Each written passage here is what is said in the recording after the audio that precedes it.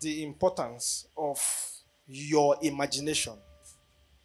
Your imagination is your substance. Everything you imagine, the picture you create in your mind's eye and you hold on to for some time, there is a law that guides the whole universe that suggests that whatsoever you picture in your mind's eye and you sustainably hold on to for some time, the force, the magnetic field in the earth will cause you to attract those things to you. Hallelujah. King Solomon put it this way. He said, as a man thinketh, so is he. In other words, what you think in relation to yourself summarizes who you are and what you have and everything that you are about. See, con men, criminals who act in the disguise of, business associates to swindle people usually engage their imaginations. This is the reason why they appear real to their unsuspecting victims. And they may not even know why they always have their way. The politicians use their imaginations more than the Christians themselves.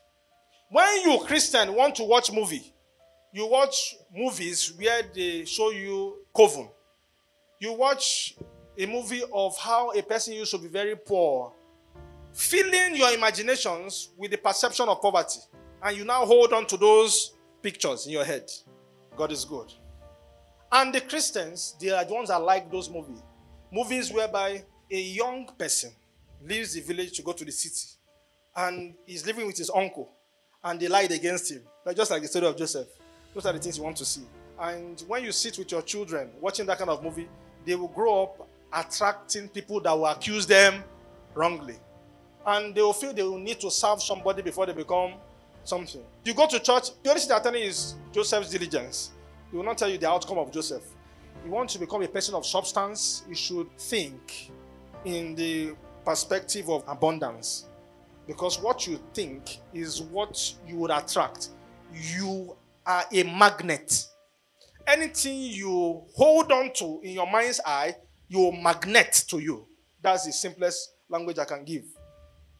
Christians are struggling because when you go to churches where deliverance takes place, they have the highest number of people that are living below poverty line in those churches. What you do not imagine, you cannot attract. That's one of the importances of your imagination. Within your substantial imagination is a power to attract what you imagined. Let's read the book of Daniel chapter 11 verse 32. And such as do wickedly against the covenant shall be corrupt by flatteries. But the people who do know their God shall be strong and do exploit. The Bible said those that know their God shall be strong and do what? Exploit. Go to Romans chapter 1 verse 21. Hallelujah. Because that when they knew God, they glorified him as God. Neither were thankful, but became vain in their imaginations, and their foolish hearts was darkened. They preached about Christ to you, and you have been given the knowledge about God. You now assume you know God. And the book of Romans chapter 1 verse 21 there is saying, those that know God shall be made strong, and they shall do exploits. They have known God. They were supposed to be able to do exploits. Now, these ones know God, but their hearts are filled with what? Vain imagination. In other words, their imagination is empty. So their heart is darkened. This is the reason for the poverty in the church. They don't engage their imagination correctly. They use their imagination to hold grudge and hold on to the mistakes of others. They are the record keeper. You stop thanking God and you begin to hold on to the record of other people's wrongs. The false image that you created of an angel in your imagination will not be working for you, and you feel that you are moving in the anointing. But you are broke because you cannot engage your imagination. See, if you think from the perspective of lack, if you do not imagine yourself to have more than enough, you can never have more than enough. I mean, you will not be able to attract abundance. And you cannot be imagining abundance and be holding on people's record of the past. Your heart does not have that capacity. You have to choose one. Is that you're holding on to people's past, or you're holding on to what? A picture of how better you want your life to be.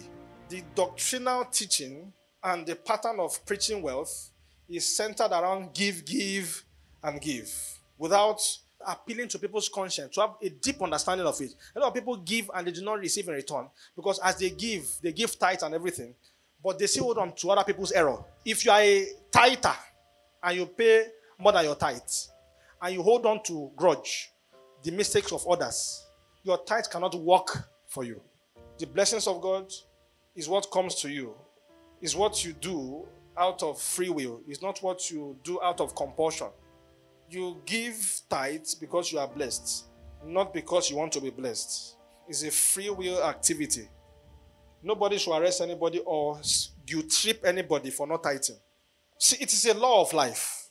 If you are a businessman and you do not pay your tax, you can't be blessed. It's that simple. You can't be blessed from a particular community where you do your business, and there's a system that gets the donations to improve on the social amenities of that same community. You can't be doing business and not pay tax and expect that business should grow. That business would never grow. You may have the excuse that those politicians, they are all thieves. They will embezzle the money. Why don't you play your part first and leave them to embezzle? Let God know how He will deal with them. Pay your tax. Christ paid tax. If you do not tax and you pay tithe, the Lord will not rebuke the devourer for your sake.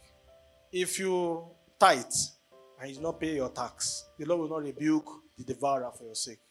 And let me tell you, if you evade justice, your children will suffer for it, because you are laying a bad foundation that your children will suffer from.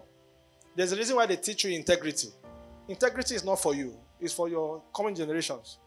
You are laying a foundation that your coming generations will benefit from. God knows about the government. The government is a replicated structure of what heaven looks like. That's why when you see your president moving, you see entourage, you see people. That's where heaven is. They are trying to show you how you are supposed to be living. See, God Almighty in His wisdom has been stylishly showing you what your life should be like. But you want to fight it because you feel they are corrupt. God knew that Saul will change after he becomes the king of Israel. He still made him king. God knows the end from the beginning. See, the Lord wants to liberate somebody. And Christ said that you are clean because of the words I have spoken to you. The words that I speak are spirit and life. This is the word that brings eternal life. You can die to your old pattern of thinking. The Bible says, if any man be in Christ, is a new creature. In other words, the old pattern of thoughts are gone. To have a renewed mind is to change the pattern through which you think. You are now educated. Or now you should jealously know what you think about. Instead of thinking in the direction of negativity or losses, why don't you think about positivity? Remember, what you are thinking dominantly in your mind is what you attract. You are either the creator of your own misery or the creator of your fortune. May God bless His word.